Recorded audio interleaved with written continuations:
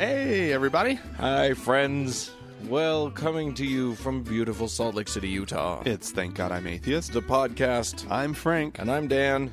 Coming up on today's episode, the Mormons are up to it again. Well, yeah, they've made some changes. This one was a surprise.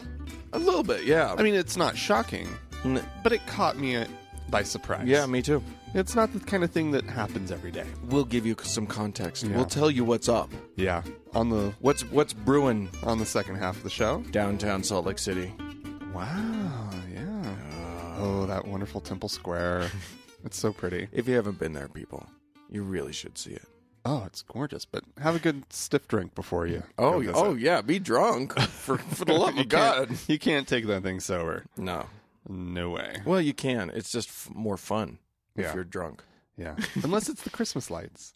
You know, the Christmas. I love the Christmas, but that's also more fun if you're drunk. Yeah, but you can take it without alcohol. And please, if you go with friends, just hold someone's hand who's of your same gender just to fuck with everybody. Mm-hmm. Yeah, sure. That's fun.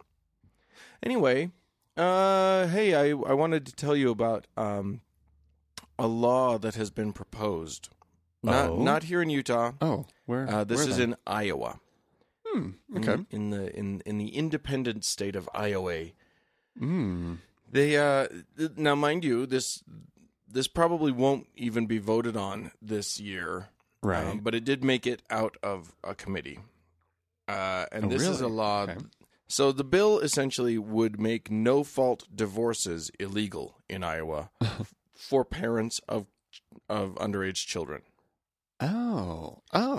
Yeah. So they have to stay together through raising the children. This is the Once theory. the kids are raised and out of the nest, then they can have a no-fault divorce. Then then their hate for each other can lead to no longer being married. I don't know. That seems problematic. You think?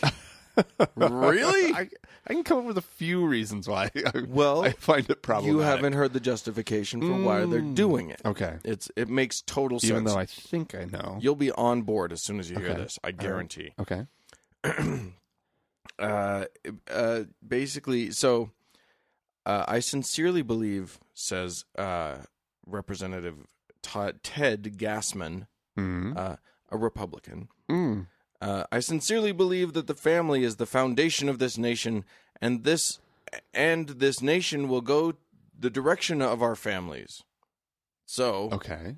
he said, Okay. if families break up, so will this nation. Oh. But that's not the only argument. Wow. That's a good argument. I mean, it's though. strong. We don't want the nation to break up. I don't, anyway. Well, I mean, then, frankly, I would be okay with an amicable divorce with Texas. I think we could agree on a no fault. It's nobody's fault. No. It just didn't work out. Didn't work we out. tried. Yeah. They can take some of the other. We don't know. You know what? I'm going to hold off judging the South until we go on our trip. That's true. I'm not going to Okay. judge the South. Good. Never Good, mind. Dan. I've been there. I'll judge it. You can judge it all you want. I will judge it later. By the way, people, still keep sending us your recommendations for crazy shit to see in the South, because we're going. It's definitely happening. Anyway, so here's the other reason why you shouldn't be able to get a no-fault divorce. Oh, right. In Iowa. Right. Okay. This is Gassman again talking about his granddaughter, whose no. parents recently divorced. Oh, no. He said, "There's a 16-year-old girl in this whole mix now.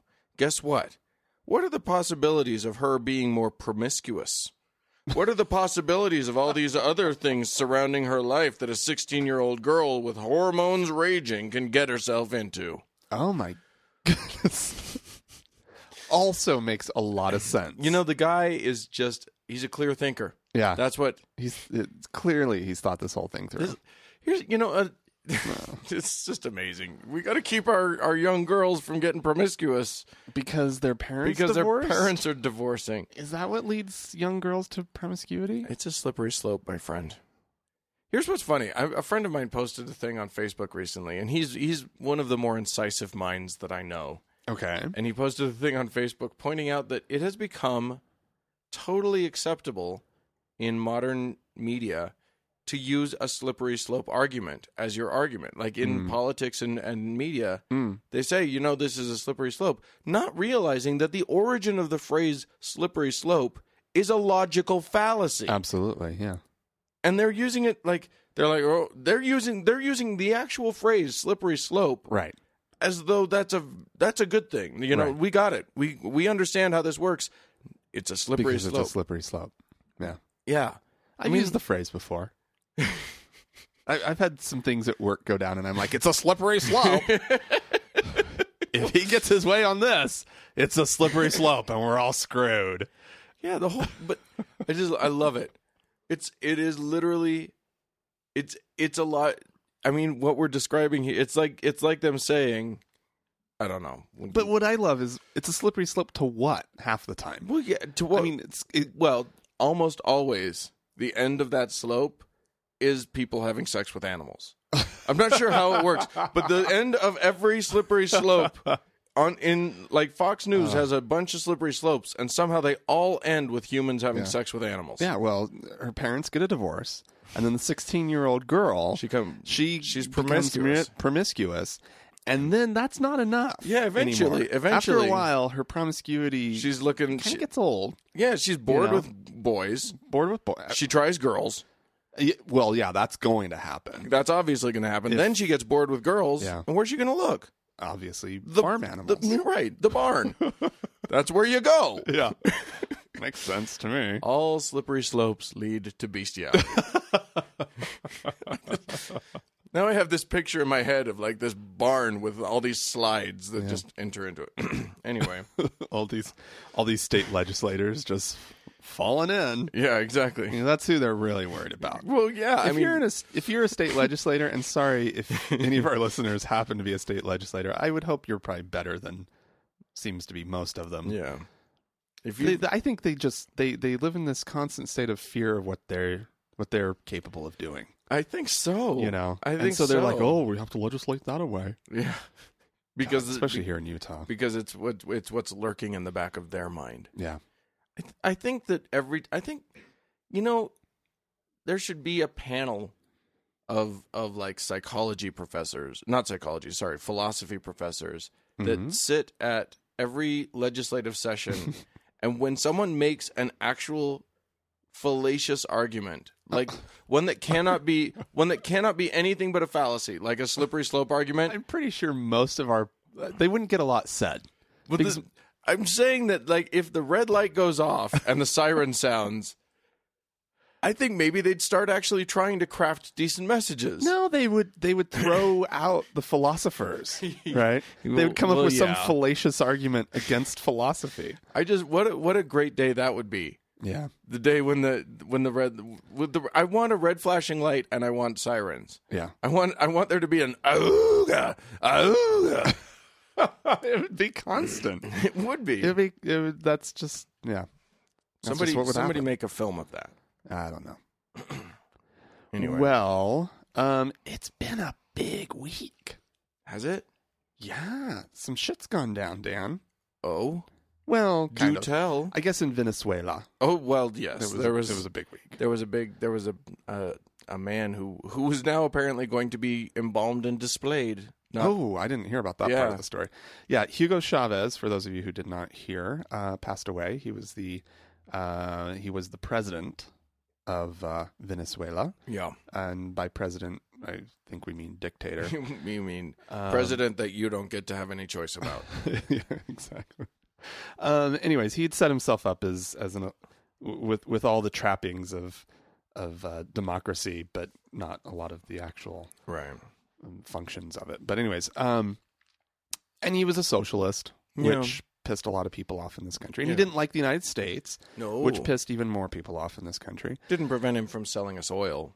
But... No, yeah. Oh, my parents, though, they were part of the Citgo boycott because they have Citgo gas stations, or used to. I don't think they still do. Citgo was buying from Citgo Venezuela? Was somehow associated with Venezuelan oil. I can't remember exactly what it was, and so they were like, oh, "We're not supporting that Hugo Chavez." But anyways, so he passed away, and there was a lot of celebration Sure. amongst, In the U.S. in the U.S. There was keening and tearing of hair and gnashing of teeth in Venezuela. Probably, yeah. And also some celebration.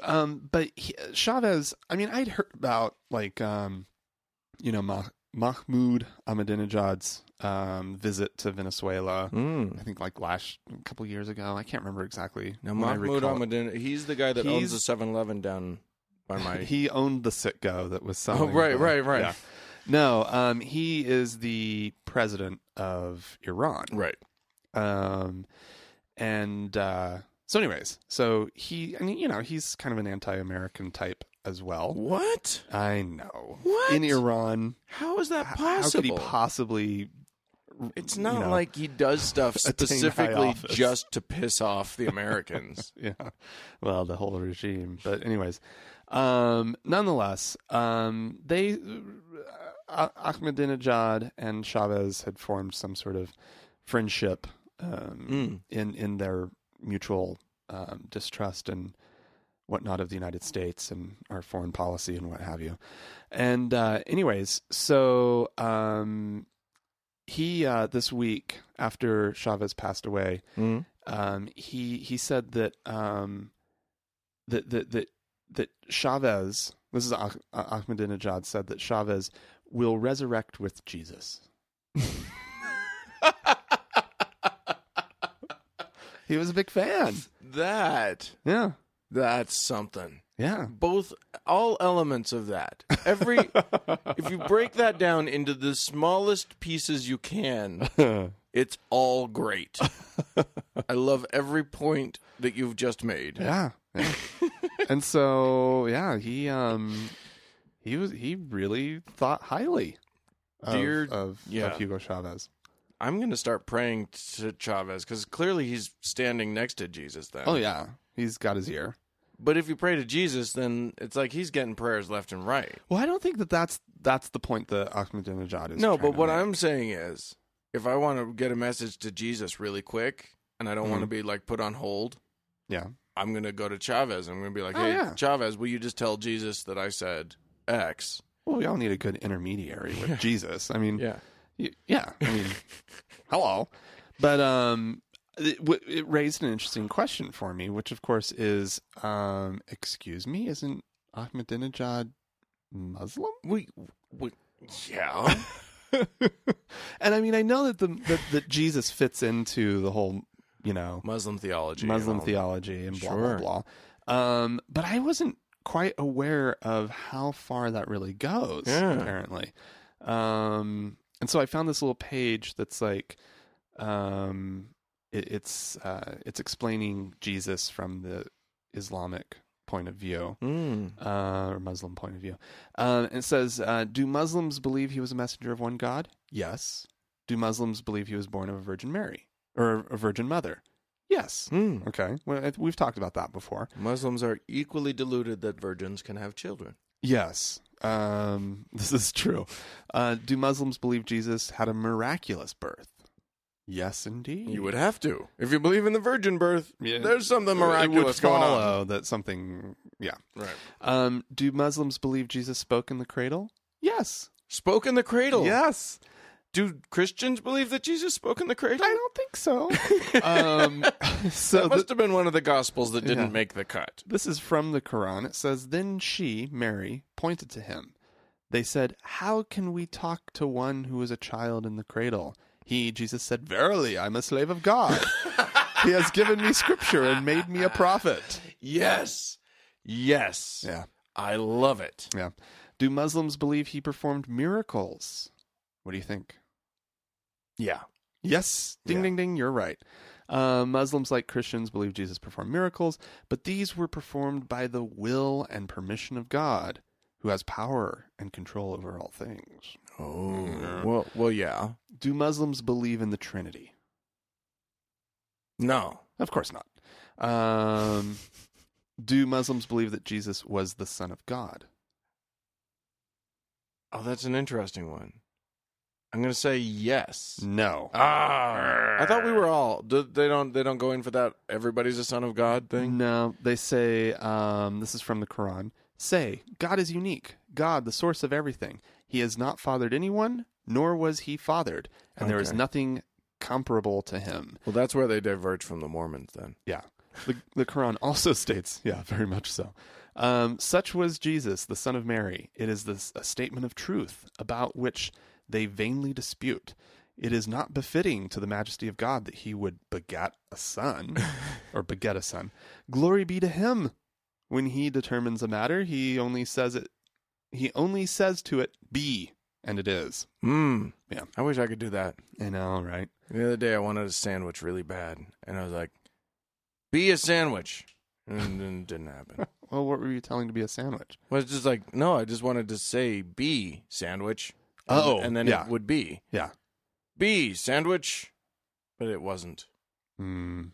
And behold, he looked, and it was not a sandwich. and It was the air. sandwich did not come forth, Mm. and there was gnashing of teeth.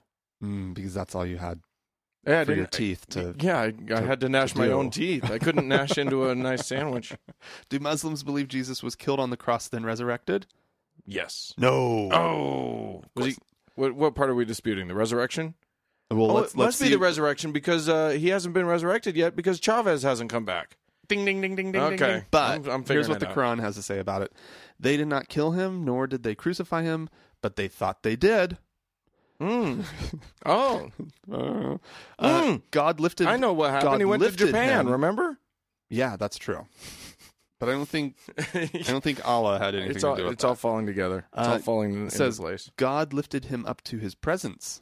God is almighty, all wise. I want a cookie. Yeah, you can't eat a I cookie. can't have a cookie. No. Sorry, I was reaching for a cookie, but I can't have one. You can't eat a Okay. cookie. I'm not going to eat a cookie for you. Did you see what I sacrificed for our listeners? Oh, damn. Okay, keep going. Sorry. Oh, no, that's it. Okay. That's my little bit about Islam. I think that's great. So he's coming back. He's gonna have Chavez in tow, Yes. and According to Ahmed, and- who I didn't realize was such an expert on such matters.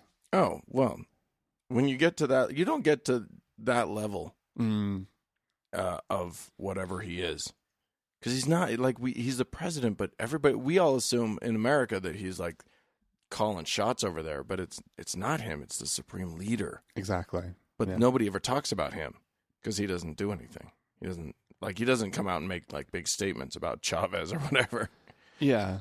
Yeah. His brand of crazy kind of is a little different. It's nefarious. Yeah.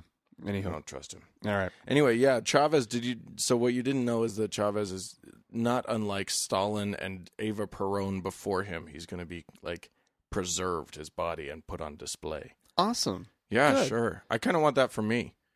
Ew. I want to be not preserved. I want to be stuffed and mounted in a really fun position, like Yeah. maybe an action pose. Yeah.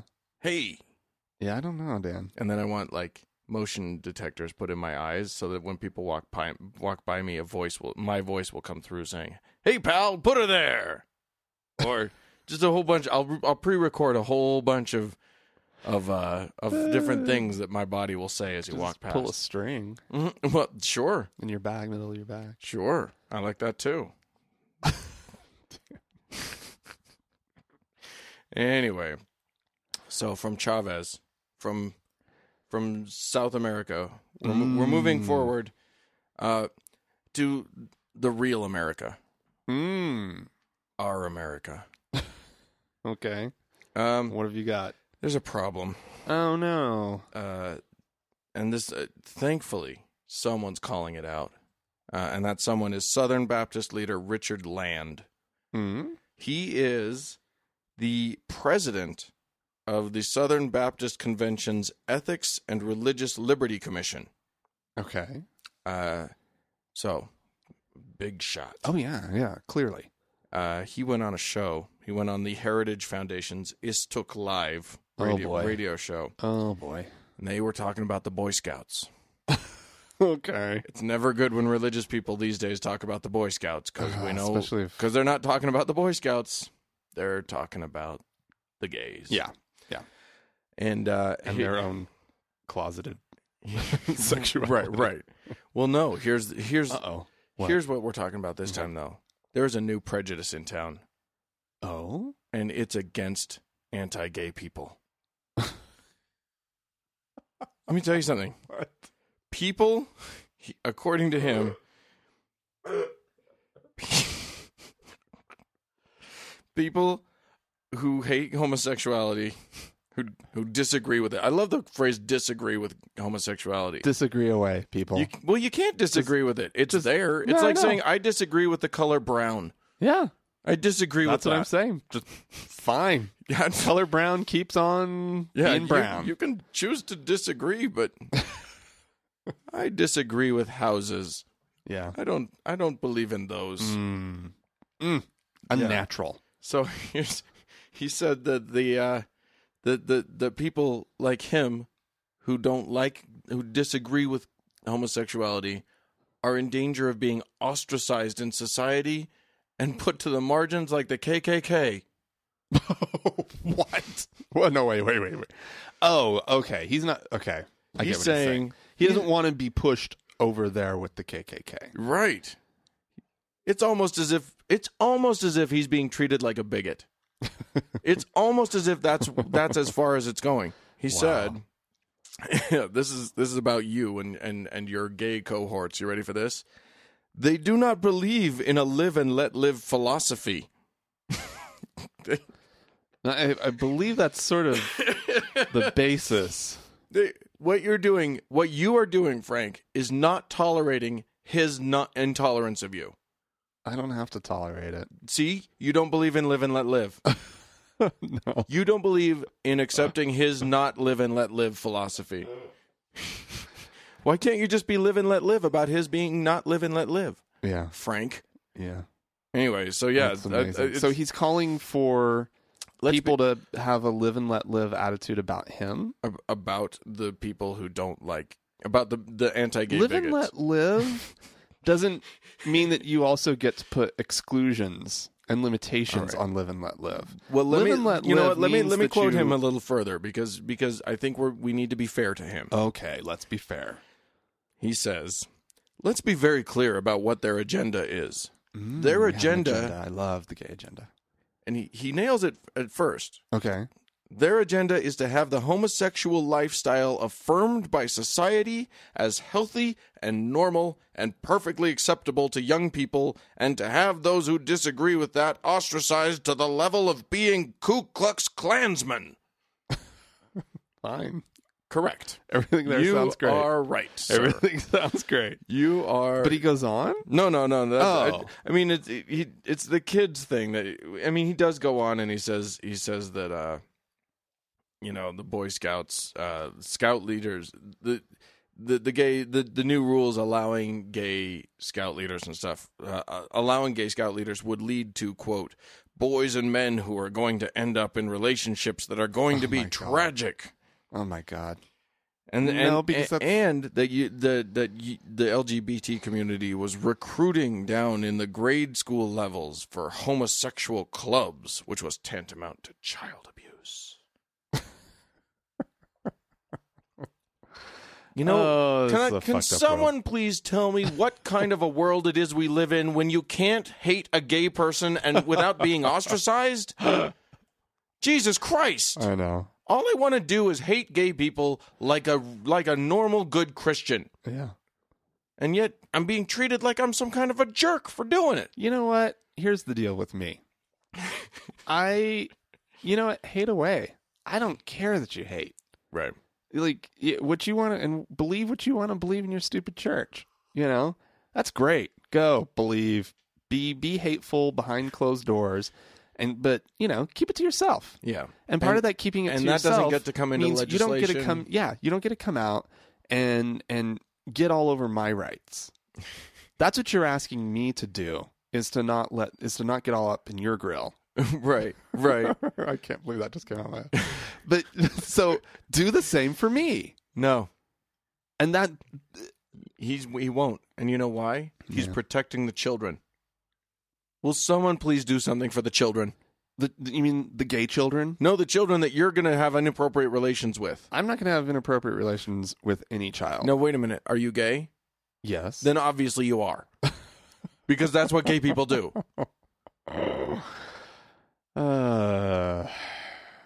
It's just, oh God, I don't know.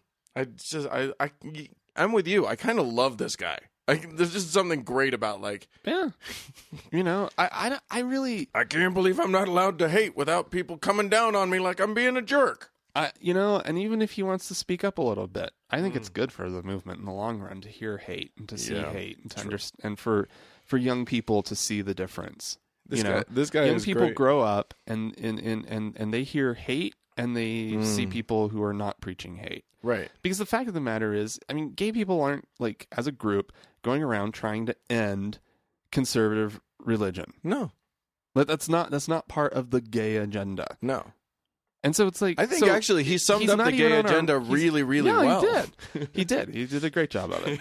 If you want to call it the gay agenda, then great, whatever. But whatever. I don't care. Yeah. But this guy is the same guy who back in I don't know, sometime last year, around this time last year, there was the Trayvon Martin thing, and apparently he made some comments about how black leaders were exploiting it for political gain. Jesus Christ, this man. Yeah, he's a Wow. peach. He's also a very handsome gentleman. Is he? No. Oh, okay. He's like... I was going to cut him some slack if he actually was good looking. Here, you want to see him? Sure. Look at how good looking that fella is. Oh, dude. Oh. He looks exactly... everyone get in your mind the image of this guy that we've been talking about. Mm-hmm. You're right. You did it. He needs a facial. That's all I'm saying. And maybe a stylist. But he just needs to leave the facial on permanently. Just needs to cover that up. Just a mud facial. Just a mud mask. A mud mask that he just leaves That's on. it. That's it. That's my new face. His hair has to look that bad because no gay man will do it for him. How are you going to have decent looking hair if you can't do the gay thing? Yeah. Anyway. Yeah. He needs to find... Yeah, anyway. He needs a makeover. Queer eye for the hateful guy. For the homophobic guy. Oh, no. The whole time he's just in complete physical shutdown. But it's arms straight down to the side. But he's a public figure, so he wouldn't do it. But it would be funny to do that because in the U.S., television is kind of like the ultimate good. Mm. So you could probably get a very, very homophobic person to do Queer Eye and just queer the fuck out of that guy. Just throw as much queer at him as you can do and just watch him squirm. Mm. I think that'd be great. I don't know. No? Might have the reverse effect of what you're thinking. Which is that he becomes accepting? No, that the people who agree with him just have more fodder. Well, I don't care about that. I just want to see how uncomfortable he is. I don't give a shit about changing hearts and minds. That was not the point of what I was doing. You would make an excellent television producer. Exactly. That's all I care about. You've already got the mentality all figured out. All right. So, I want to go to Italy for a second. La bella Italia. There's so much going on in Italy right now. Sí. And this story kind of caught my attention because of how it's rather shocking. Is it? Of a story. I think for the people who were there, they would have found it very shocking. Okay. There was a story this week about an Italian priest in northern Italy. Oh yeah. Who burned Benedict's picture during Mass. Yes, I remember this. And this was Father Sinead O'Connor, if I'm not mistaken. No, Andrea Maggi. Oh, okay. From Santo Stefano Protomartire Church. Oh, okay. Protomartire. Yeah. What does that mean? Saint Stephen. Saint Stephen. Proto-martyr. Proto-martyr. Yeah. That doesn't mean anything. Oh, that's what it says. Okay. So what does proto mean? What as a prefix? I always thought it was pre or leading up to. No, there's another. There's I think you're right that there's another. There's a more nuance. Yeah. But anyways, so I'll keep going with this. Of course he this is a protest, of course, against the abdication of Benedict's. And I guess about half of the congregation got up and left.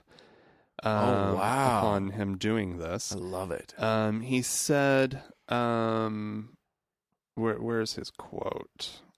Anyways, he compared the Pope to Captain Francesco Schettino, who was accused of abandoning the Costa Concordia last year. You remember that story of the cruise ship off the coast of Italy? and had run aground. I remember the ship. I don't remember the idea. The story. The captain.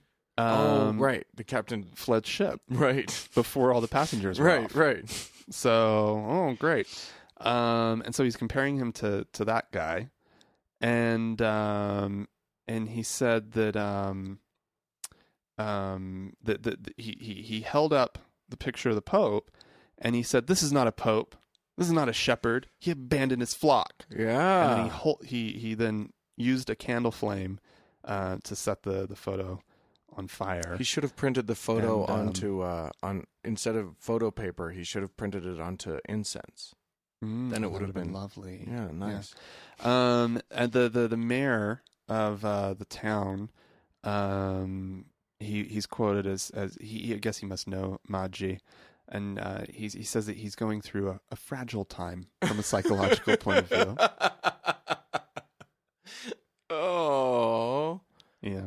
Well, the rumor mill is just swirling around this whole Pope resignation thing. It's amazing the stuff that's come out. But the Italian media is now really into the idea that there are some male prostitutes who are blackmailing several clergy members, including His Holiness. What? That's the big thing that's happening in Italy right now. Wow. That's amazing. So, Proto. Who knows? I got something for Proto. Did you get something I do for Proto? too, yeah. First interior relating to a precursor, primitive.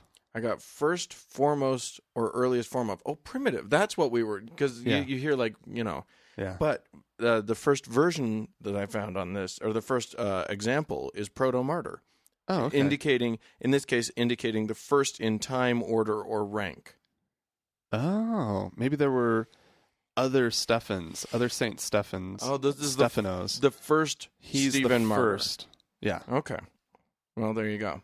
Proto. I want to be Frodo martyr. Yeah. Anyway. Frodo? Yeah, the Frodo martyr. Ooh. Okay. One does not simply walk into the Vatican. God. Well, since we're talking about the Catholics, what? Those who lick caths. I don't know. Anyway, I wanted to go to a scandal. Skun-dun-dun. Now, you have been talking to us about a cardinal who is going to go to conclave and vote. Mahoney. Who has been the douche. Very, very naughty. Yeah. Well, I am going to talk about a cardinal who has also been naughty, who's not going to conclave now. Apparently, so this guy, we are now talking. He's in the UK. Cardinal O'Brien. He was a cardinal over Scotland. He was Archbishop of St Andrews and Edinburgh. Whoa. Okay. Apparently, see, now here's the thing. His quote unquote crime. Yeah. So much less of a big deal to me than Mahoney. Okay. He is accused of, and we don't know we don't have details on this, but apparently 4 priests have accused him of sexual misconduct with them, or wanting to have sexual misconduct with them. Oh, are they saying that he is? What a shock! A gay priest, a queer priest. Everybody, quick! Pick your jaws up from the table. A gay priest. Wow. I've never heard of that. Jesus. What's funny is that he was planning on retiring this year anyway. Oh. It's his 75th. He's 75 years old. He was going to retire on his birthday, which is apparently St. Patrick's Day. and he's Irish. He's the Scottish dude, but he's of Irish descent. Oh, so interesting. Isn't that something? Saint Patrick. Yeah. Faith and Begorra and all that sort of thing. Yeah. Well, okay. So he was already going to do that, but then So why did these four guys just came forward? Yeah, I guess they didn't want him going to conclave. Oh. And so a British newspaper published their thing. He initially denied it, and that's an issue. You can't initially deny it, but he did initially deny anything. Then, okay. But then, so he said, "I did not approach those men." Right, I did not. I didn't. What he said was he didn't do anything, and they're bullshit. I don't think he used those exact words. That's not a quotation. Yeah, doesn't sound like him. Then he copped to it, and he left. We don't know what specifically he copped to, but here's what's interesting. Here's what he said, and this is kind of a bullshit statement, but I just love that he actually took some responsibility and actually took an action that would be related to that responsibility. Right, unlike the douche Mahoney. Exactly. He said, "In recent days, certain allegations which have been made against me have become public. Initially, their anonymous and non-specific nature led me to contest them." So that's kind of bullshit. He's kind of weaseling out of why he contested it. But I mean, I guess if he doesn't know who's making the, yeah, I was sexually inappropriate with priests, but I don't know which priests you're talking about, so maybe it's not true. So I don't know how much I should admit. Right. Those could be priests that are totally fake. Yeah. Those allegations, I don't know what they are. Right. Anyway, but now he's saying to those I have offended, I apologize and ask forgiveness. He's making no comments about being called to humiliation. Right. Yet. That we know about. Well, he's stepping down. I think that's a good first step. Yeah. I mean, and he's decided he's not going to go to conclave. He's stepping down before conclave. Good for him. Yep. That kind of flies in the face of one Mr. Cardinal Roger Mahoney. Are we going back to Mahoney Watch? Oh, absolutely. Mahoney Watch. I don't know. I just want to. I want there to be good. I want there to be a produced segment. That was really, really, really good. Thanks. I improvised that. Yeah, I wasn't expecting it. No, and it was lovely. It was a lovely, lovely introduction. So yeah, Mr. Roger Mahoney. Mm-hmm. His grace. Can we call him Roger? Just call him Roger. Raj. Hey, Raj. The douche. Raj. Anyways, he is the Archbishop Emeritus of Los Angeles. He puts the arch in Archbishop. Ooh. He puts the bitus and I don't know. In what? Emeritus. Oh, emeritus. Is he emeritus? Yeah. Oh, okay. Because he was relieved of his duties. Oh, yeah. That's a nice word for retired, right? Well, it's a fancy word for retired. Well, yeah, that's what the Pope is now. Mm-hmm. Benny is Pope Emeritus. Yeah. College professors will go emeritus. My mother is an emeritus professor. Is she really? Yes. Oh, wow. Does she ever teach? No. Because sometimes they do. Mm-hmm. Huh. No. Interesting. All right. So he's saying that the Vatican told him to go to the conclave. That's a quote. He says, the Vatican told me to come to the conclave. The Vatican? The Vatican intervened and told him. Who is the Vatican?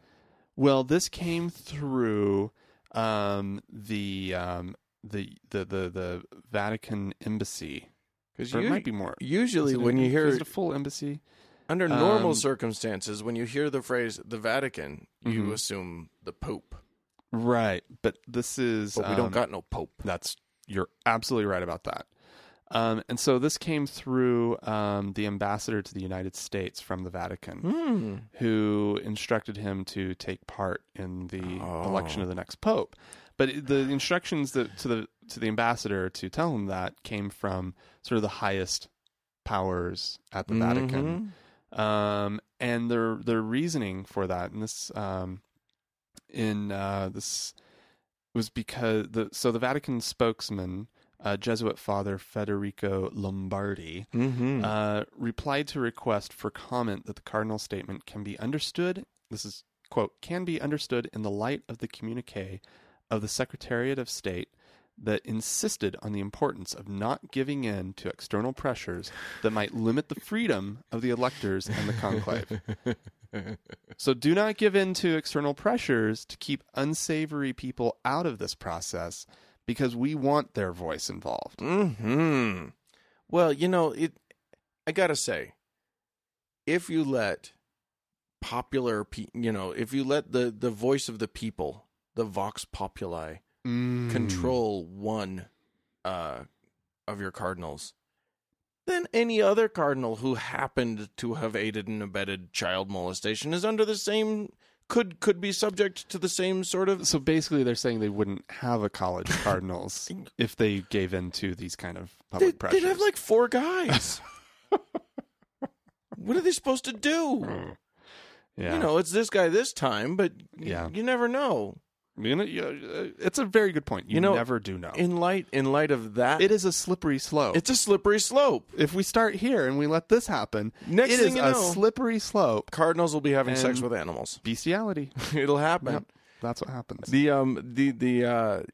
in light of what? It's not a slippery slope to that. No. That's putting the cause and effect there's no relationship totally out of whack. There's no causal. We clearly know they're already having sex with animals. With priests, we know that having sex with animals is a slippery slope of its own. It goes down its own slope to somewhere else. Yeah.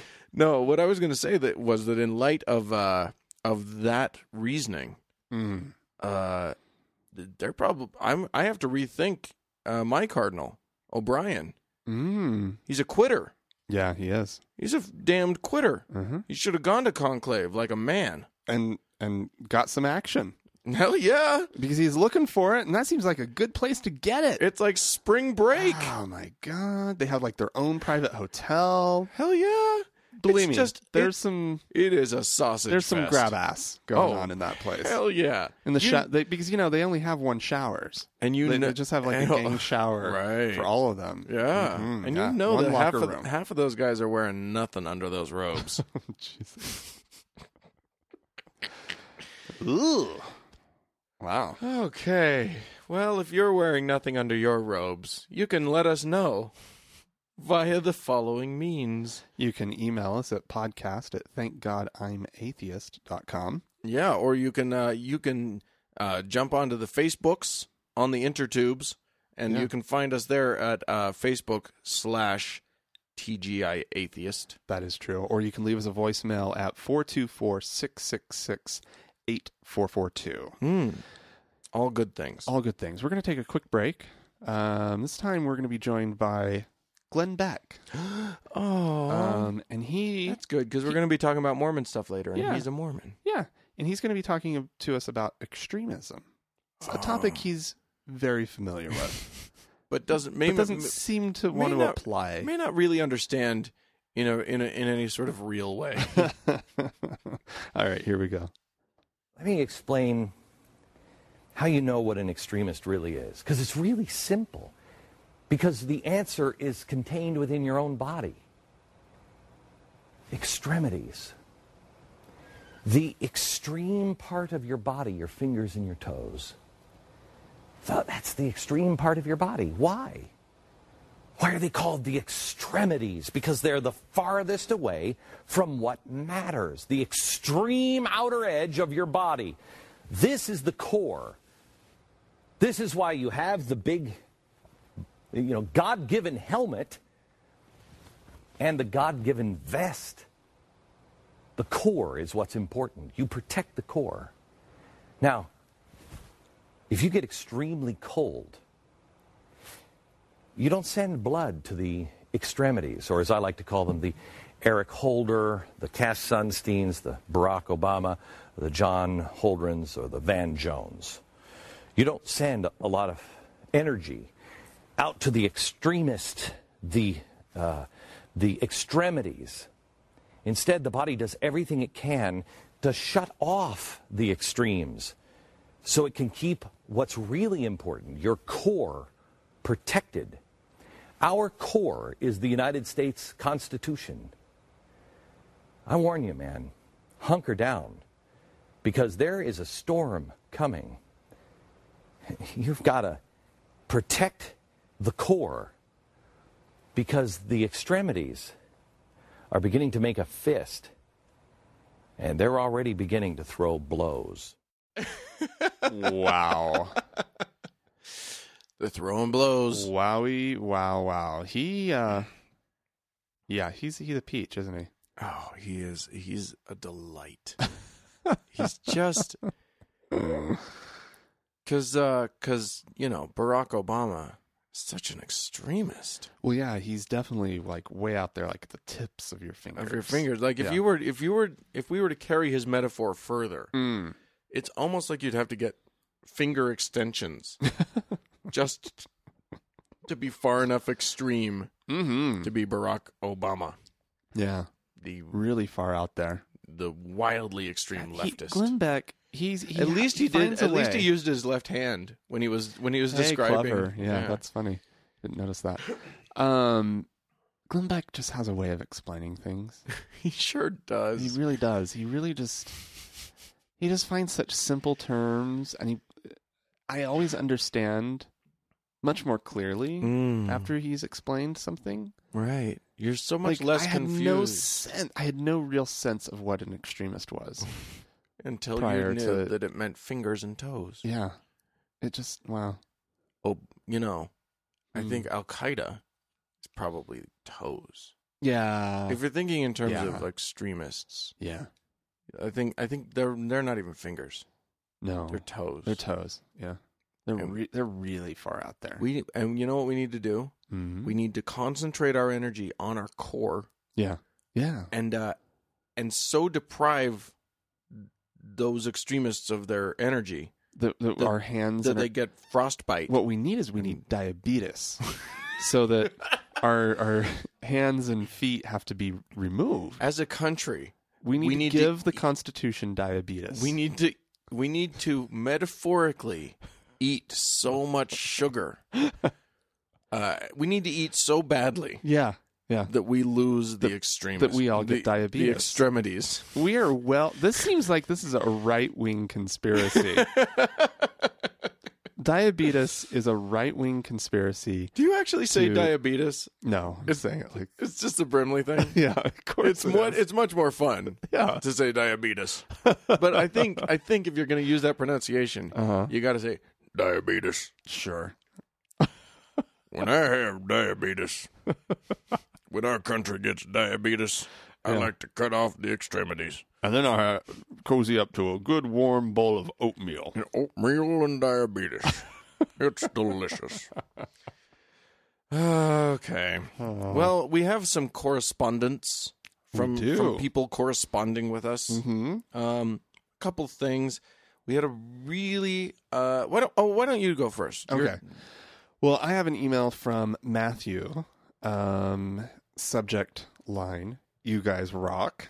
Thanks, Matthew. We do indeed. And he writes, he says, people are now surprised to find out I'm an atheist because I tend to be very happy and friendly to other people. I love hearing the phrase, you are way too nice to be an atheist. It sometimes leads to a deeper conversation where I hope they understand why I think the way I think. And I think that's awesome. I think that's really good to hear. Yeah. Good job, Matthew. Yeah. A happy atheist. That's what we want. That's what we're going for. Yeah. If we had an agenda here on our show. Yeah.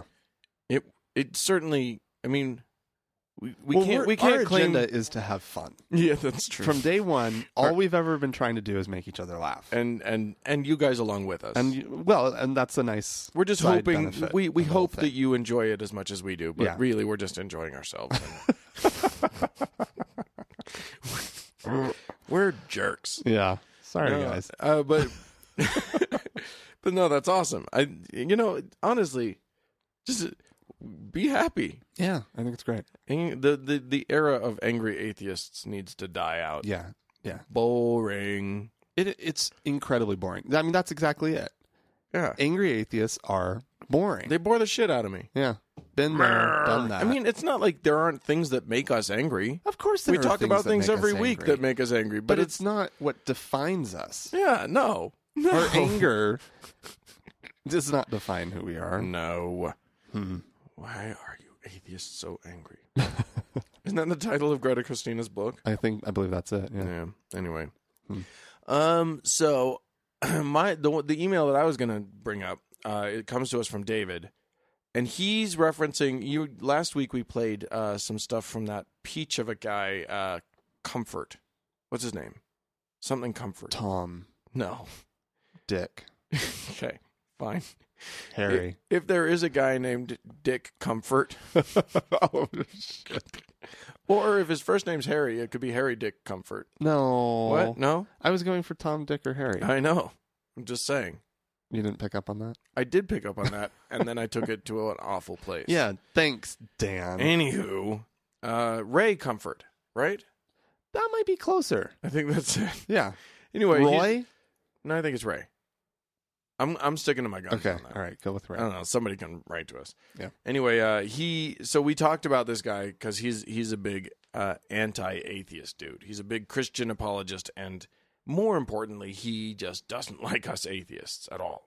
And he thinks, yeah.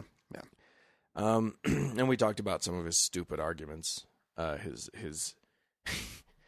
really smart logic about why we're wrong. That's very reasonable. Yeah. Well, David writes to us and he says, "I used to be one of them." He says, "I recognize Mr. Comfort's arguments as the types of things that that I used to say in defense of my beliefs. I'm not a stupid person, yet I accepted stupid, indefensible arguments to bolster my position. I and a friend, also a former Christian, have been struggling with the question of how we allowed ourselves to be so completely taken in by fundamentalist religion. I believe I have some insights that may help shed some light on the matter." Oh, cool. The first thing to understand is that religious faith is not a matter of of rational belief in reasonable principles. If it was so, then all is needed to deconvert a Christian is reasonable counterargument. Once exposed to reason, the religious person would instantly abandon his faith, grateful for the Enlightenment, but that is almost never what happens, because a rational belief in reasonable principles is not the cornerstone of faith. Well put. I think that's really well put. And the fact of the matter is that right there is the reason why arguing with someone who's religious is not going to work. Right. And it's just going to end up being frustrating. We're thinking in two entirely different ways. And because they would say the same thing. I mean, they're going to say something similar about having a conversation with an atheist. Right. Is that it goes nowhere. But this is an explanation as to why it goes nowhere. As Mr. Comfort... For both sides. As Mr. Comfort said, you can lead an atheist to evidence, but you can't make him think. That's true. Actually, you also can't make him drink either. You can't. You can lead him to evidence, but you're going to have a hard time getting him to drink. You can't. He might drink. I think you can make a lot of atheists. You can't make them drink, but if you offer them something, they might take it. That's true, but it will be their choice. Yes, it's true. You can't force them. Gin and tonic? Yes, please. Yeah, right. Absolutely. That would be my response as well. Anyway, so he actually writes a very long and lovely thing. I'm just going to sort of pull out the basics of what he says. Yep. He says that there are three things that sit at the heart of all religious belief, in his opinion. First, there is the need to believe that life is fundamentally fair. Explain that a little bit. Well, he says bad things happen to good people for a reason. Oh. He says the suffering in this world. He's talking about suffering not being arbitrary. Right. There's this is God works in mysterious ways. Right, but there's a sense that like God took your child for a reason. Once everything's panned out and you're in heaven and everything, you'll understand the larger reason why you were doing it. Why the shit went down the way it did. God needed another angel. Yes, exactly. No, that's what people say. And I know. And that was the Newtown thing. The thing is, you got to be sympathetic to the desire for the universe to be a fair place. And then he says, second, our our lives have meaning, which apparently they don't if the meaning doesn't derive from someone being incredibly more powerful than you. Right. Well, I mean, but God gives you a purpose in life. Right. God gives you... There's an ordered universe. There's a reason for you to be here if you believe in God. Right. And then Christianese. And then finally, his final premise is that death is not the end. People need it to believe that they don't just stop. All of those make a lot of sense to me. I think it's... I really enjoyed reading his email because it was like, oh, like...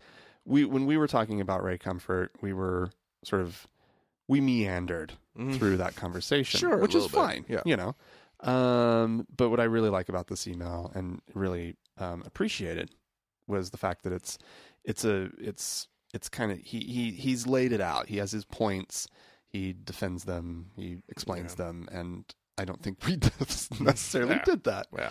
But he says, but I think it was a really nice email to read. He goes on to say that by declaring atheism, you are asserting that life is not fair, that you are not special and do not matter, and your beloved dead are not dancing with King David just beyond the pearly gates. Yeah. All three things are terrifying. Sure. Until you the actually... believer, when they start thinking about, oh my God, what would that be like? Right. That's what... Isn't that like sort of the crux of what most Christians end up saying to atheists? Yeah, what happens after you die? No. Oh. About how can you live your life without that meaning? Well, that's what I'm saying. Like I think when it gets down to it, all the time you hear, but so what? You think that we're just here? You just end? That you just die? There's no point to any of it? Yeah. So why don't you go around killing everybody? Yeah. Which is just such a crazy logical leap. Right. I love that. And of course, the counter argument is, are you saying that if you didn't believe in God, you'd go around killing everybody? Yeah. Why would you do that? Right. Anyway, it's an intensely narcissistic point of view, meaning I'm so important that that God has an interest in me. Right. That I must continue for eternity. Universe cares about me, and that I must continue throughout in perpetuity. Yeah. Forever. You're I'm so important that has to happen. Yeah. Yeah. It's he says his final paragraph says, as long as a person clings to the childish belief that they are at the center of the universe, they will cling to metaphysical beliefs that place them there, regardless of how disconnected from physical reality they are. Reason is the wrong tool for changing the mind of a person who, for whatever reason, needs to be disconnected from physical reality. Determining the right tool has become part of my life's work. To that end, I will listen to and thoroughly enjoy the show. That's David. He's from Birmingham, Alabama. Which I think we might be going there. Through there. David, keep in touch. If we say we're coming out there, then we gotta meet you. We'll sit down for a drink. Right. Yeah. Awesome. Alrighty. So, what are we going to talk about today, Franklin? Well, the Mormons this last week. I believe it was within the last week, wasn't it? Recent, really quick. They the Mormon the leaders of the church have issued a new set of Mormon scriptures that it's not new scripture. It's not new scripture. They've taken the old scriptures and they've tweaked them. They've edited. They've done some editing. Yeah. A lot of the editing is simply just fixing typos and punctuation and that kind of stuff. Because, as an inspired work, they still had some problems getting words spelled correctly. You'll recall, faithful listeners, that the Book of Mormon came from translations of golden plates, which we recently saw a model of. Oh yeah, we did. Yeah, of what they look like according to the description in the church, in official church history. Right. So they based this model on statements from Joseph Smith about the measurements, the size, blah blah blah of the golden plates, and they made it out of lead. Out of lead, which is actually not as heavy as gold. Exactly. And basically, it was a challenge to lift it. Yeah, go ahead. See what you can do. Just just right there. Such a simple test. And it weighed like 100 pounds, 200 pounds. It was really heavy. It was very, very, very heavy. And of course, there's stories of Joseph Smith, running through the woods, right, running from people trying to get him while he has all this gold, right? I like to imagine. I like to imagine him skipping. In the and stories, humming. though, he was just running. Right. Yeah. So I like to imagine him skipping and humming with them as he well, maybe the Spirit of the Lord helped him carry them. I think he had. I mean, it had to. That had to be the case. Angels don't run with your golden plates faster than your guardian angels can fly. Yeah. That seems like a very basic, simple miracle that God could have performed. Sure. So really, these lead plates don't prove anything. They don't prove a damn thing. That's unfortunate. There are two kinds of changes in the new recently released scriptures. There are the things where, for instance, changing words like plucked P-L-U-C-K-T to plucked P-L-U-C-K-E-D. Sure. Okay. Okay. Which stuff those, like that. Those are sort of the less exciting, right? Of what happened. What is exciting is that now they have introduced introductions. Introductions. Yeah. Nice. in the quad, which is Mormon speak for because the thing is that there are technically what they would call 4 books of scripture, right? That the Mormons look at. There's the Bible. I don't know if you guys have ever heard of the Bible. Right. That's one of them. They don't acknowledge in this quad thing that there's an Old and New Testament. No. It's just the Bible. There's the Bible. There's the Book of Mormon. Mm-hmm. So 2. There's the Pearl of Great Price. 3.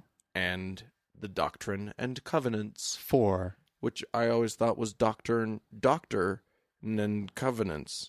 I thought the word last name was in Covenants. I don't know. I didn't know what it meant. I had no idea what it meant, but I knew the word doctor, and that was as close to any word that I could think of. When I was a kid. And I thought there were witches standing around whenever I did the Pledge of Allegiance. What? For witches stand. For witches stand. Okay. Oh, good. Yeah. Okay. Anywho. Anyway, so quad, the 4. Right. So they publish them. You can get them in just a single bound edition. Right. All 4 of those books in one leather bound. One very big volume. Yes, that has a little snap on it. Mm-hmm. Yeah. What you can so at the end of the Doctrine and Covenants, they have printed several declarations. Yes. Not several. There's like 3. Oh, okay. Or 4 or something. Oh, really? There's that many? Yeah, I thought so. there were just like 2. Okay. Anyways, let me see here. Oh, maybe there are 2. Maybe it's just the 2 official declarations. And up until now, they have just been published sort of. They were just there. They've just hung out on their own. They didn't have really any explanation. No explanation. Now these are 2 declarations that are of fairly pivotal. Of huge import in the history of Mormondom. Do you want to explain what they are? Yes. The official declaration number 1 is also known as the Manifesto, which was the official. That was when Wilford Woodruff, who was president of the LDS Church in the late 1800s, officially stated that the Mormon Church would no longer be practicing polygamy. So,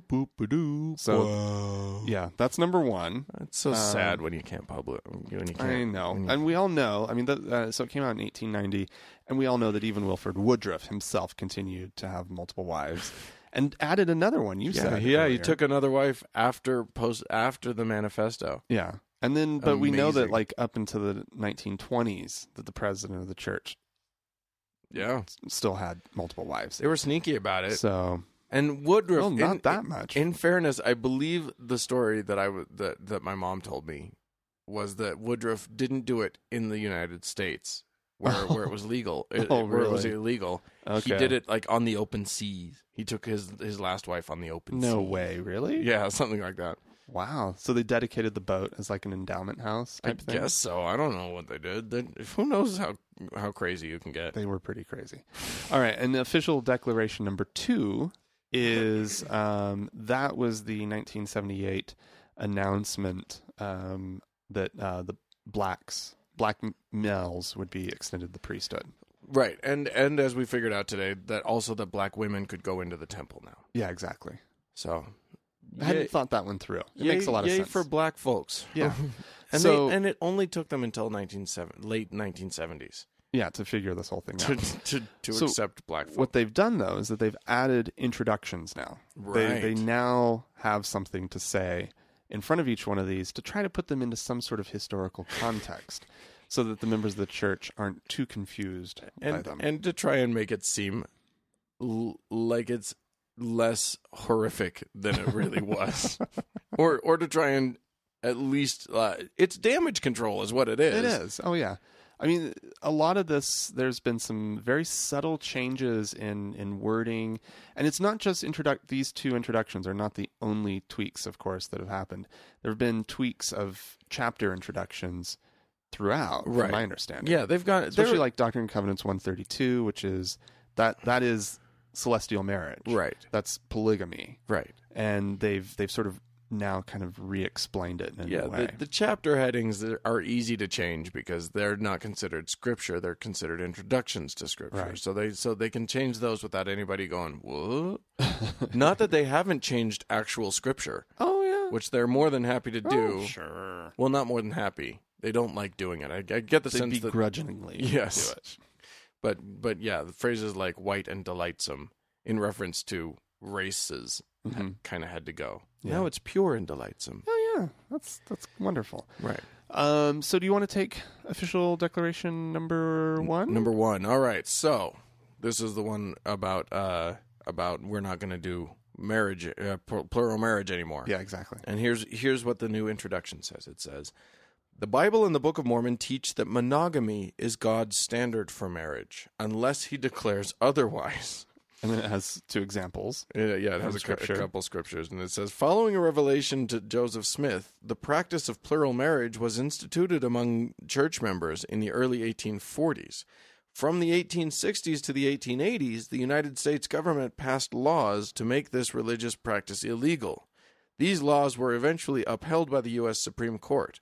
After receiving revelation, President Wilford Woodruff issued the following manifesto, which was accepted by the church as authoritative and binding on October 6, 1890. This led to the end of the practice of plural marriage in the church. Yeah. You'll note that I said, this led to, not this was the end of plural marriage. Right. No, because as Frank delineated, it went on for a good deal longer. At least a few decades. But to be clear now, just to clear up this, because this is a common misconception, if you practice polygamy as a Mormon now and you're caught, you will be excommunicated. Big trouble. From the Mormon church. They congratulate you and then they excommunicate you. Yeah, you're out. They're like, brother, well done. You kept that from us for quite a while. Yeah. Big love. Way to live the principle. Nope, you're out. You have to go with Warren Jeffs now. Yeah. Well, I think what's interesting is how they're wanting it to seem like it was never really a broad commandment that was. We just did it when we were, it was right for that moment in history. Right. We needed... God sometimes gives this to his people, he sometimes takes it away. It's such a blessing when he gives it to us. And I mean that's really, like, they're really trying to play that up more and more. Yeah. Is that it was just this little anomaly. Right. It was something that God wanted then. The standard is monogamy. Right. Is what they're saying. Exactly. Bullshit. That's Right. not how they thought before. No. Then... And, I think a really good example of this is the continued practice in the temple of men being able to have multiple women sealed to them as long as only one of them is currently alive. Mm-hmm. So if your wife passes away, Yeah. or 3, 4, 5 wives pass away, although they should be looking into that. You can still get another wife sealed to you for time and all eternity in the temple. And then when you die, you already have they still, 2 or 3 wives. They still theologically practice It's still there. plural marriage. Absolutely. They just don't. You just can't do it with alive people. And it's the fact that women are not able to do the same thing. And that disparity right there says to me that they still have not cleaned up the issue of polygamy. Technically, the wife doesn't even have to die, because if you get a divorce, That's true. in Mormonism, Yeah, that's true. you don't necessarily A legal get divorce. A legal divorce does not necessarily mean a cancellation of your temple divorce or of your temple marriage. Right. And the then sealing. So a man could have been married, divorced from his wife, get That's married true. again, and be theologically Mormon married to both of these women. Absolutely. Yeah. She, however, could not remarry without a cancellation of the sealing to Cannot her first. be resealed. Can't be She resealed. could That's have right. She could have a couldn't- legal marriage. She can go and marry some dude. Right, but she's still, according to Mormon theology, sealed for time and all eternity to that first to the first man dickhead who who it didn't work out with. Right. Which And means they're that going to have to like spend time and all eternity together. which means unless that she after goes they through all the process. die, he calls her the first husband calls her forth into heaven Well, hopefully, if he remembers her temple name. yeah, he might be like, you know what? She was kind of a bitch. I'm not going to She call can her lay forth. there. I'm not. You stay where you are. You don't get to come to heaven with me. Come on, other wife. Let's go. Yeah. Yep. Yeah, I do love. You know, when we were growing up, I was always the scandal thing for me. That I always heard as a Mormon youth. Mm-hmm. You know, you always heard that the practice of polygamy was stopped for political reasons, and the political reason that I was always given, and I say political reasons rather as opposed to, and this is the Mormon haters would make this argument. It was for political reasons as opposed to divine reasons. It wasn't just that God was saying, "Hey, let's not do this anymore." It was that what I heard was Utah wanted statehood. Yeah. And because the Mormons were practicing polygamy, they weren't going to get it, so they stopped for statehood. Well, that's not the reason. Oh, what is it? No, the real reason is that the U.S. government had been threatening Wilford Woodruff and who was before him? Joe Smith, Brigham Young, John Taylor. Yeah. So Taylor spent almost all of his presidency of the church in hiding because he was threatened with personal arrest. Oh, okay. Same with Woodruff. Woodruff had to be in hiding for a lot of the time, and there was going to be, and what had been decided in Washington D.C. was that they were going to start confiscating stuff that the church owned, including temples, including millions of dollars of lands. Like it was literally in the millions of dollars worth of stuff, and it was a tremendous amount of stuff that was going to be confiscated. Okay.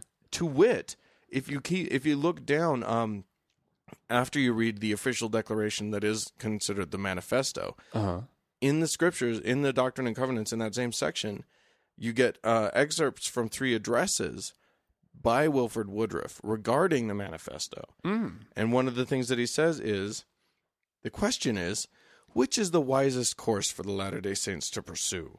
To continue to attempt to practice plural marriage with the laws of the nation against it and the opposition of 60 million people, and at the cost of the confiscation and loss of all the temples and the stopping of all the ordinances therein, both the living and the dead, and the imprisonment of the first presidency and 12 of the and the heads of the families of the church, and the confiscation of personal property of all of the people, all of which themselves would stop the practice, or after doing and suffering what we have through our adherence to this principle, to cease the practice and submit to the law, blah, blah, blah, blah, blah. Right. He specifically lays it out. Wow. He wanted to keep his stuff. Yeah. And not be thrown in jail.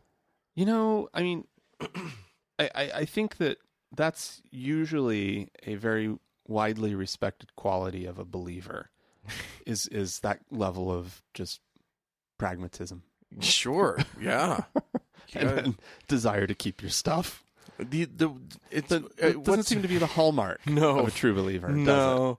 What's interesting is that he also, everybody loves the manifesto and whatever, but nobody talks about the fact that earlier in Woodruff's presidency, matter of fact, really early in his presidency, when everybody was nervous that they were going to stop doing the polygamy thing, which polygamy was kind of what set them apart. It was what held them together as a people. You know, it was this cultural binding point. Yeah.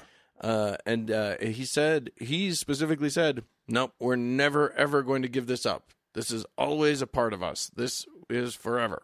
Well, this is what caused the splintering of the Mormon movement off into a number of polygamous sects. Right. You know, you have the FLDS, you have...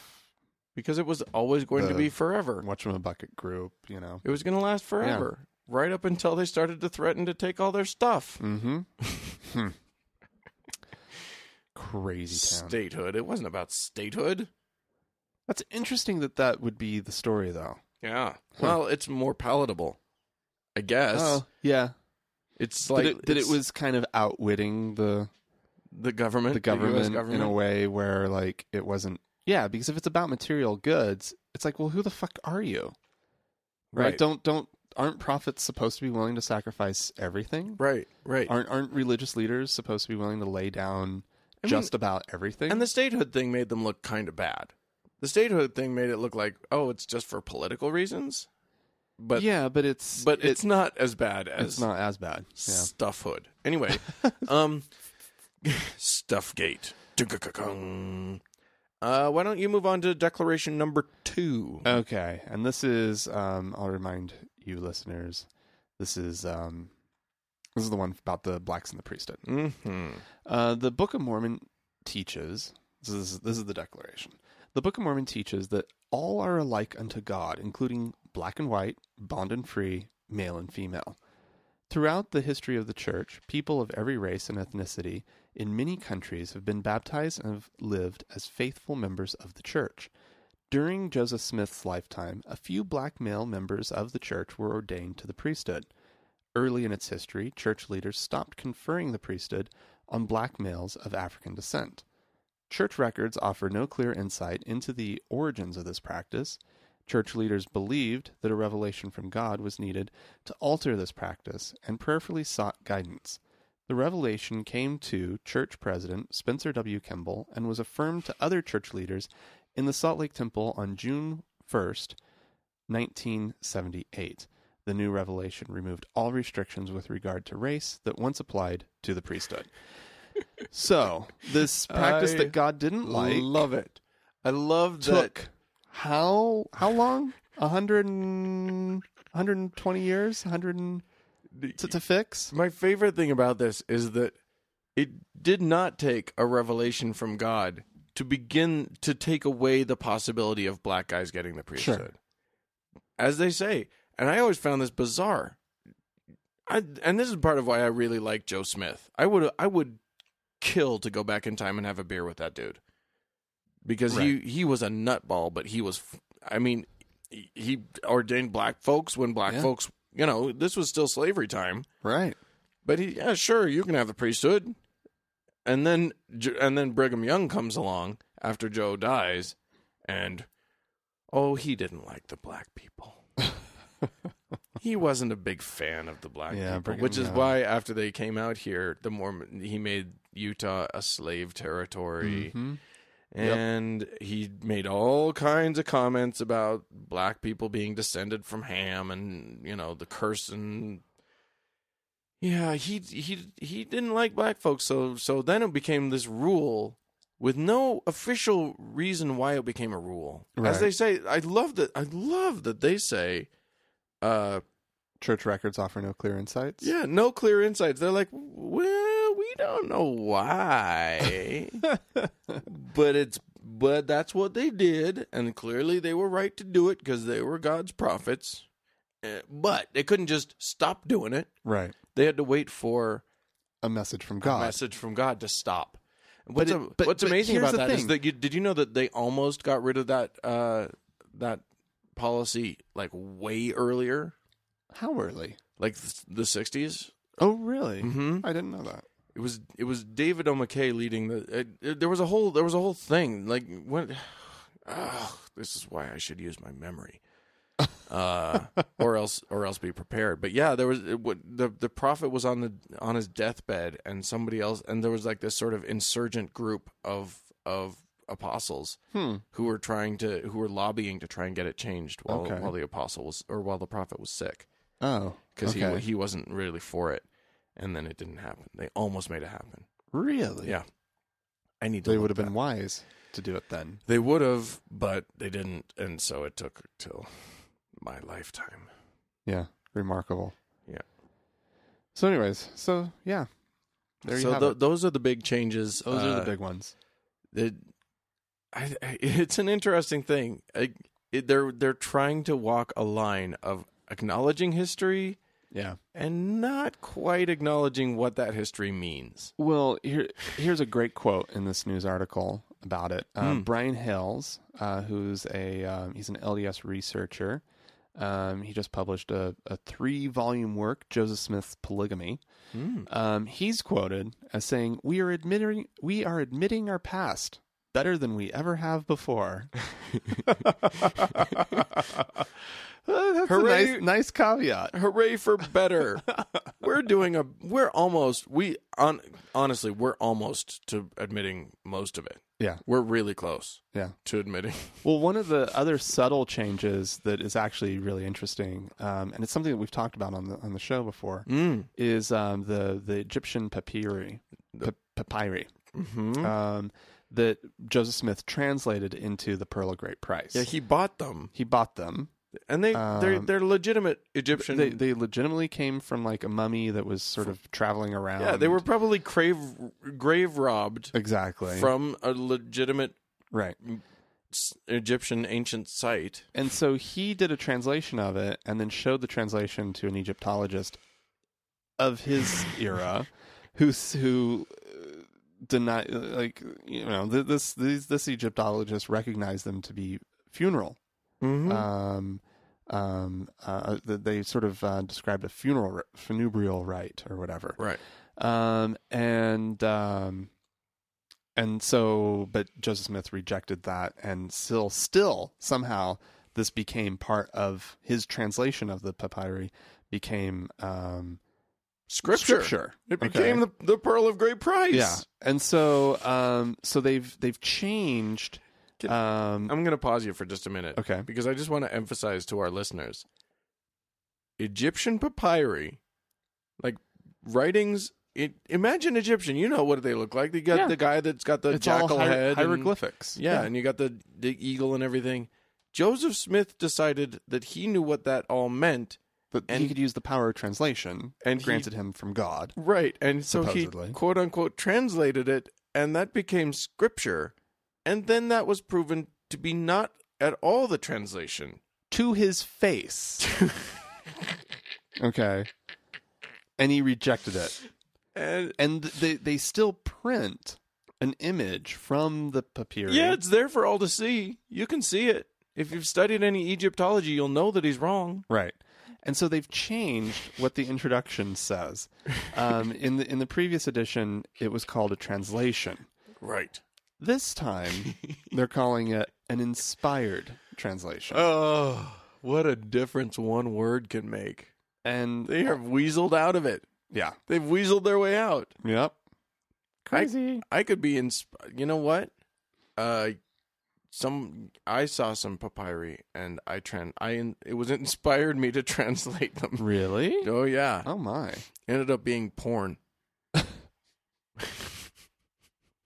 I don't know. It's just so dumb. Like, that's the dumbest thing I've ever heard. Oh, that's funny, Dan. Yeah, I recently on a local radio show here, the Radio West show, mm-hmm.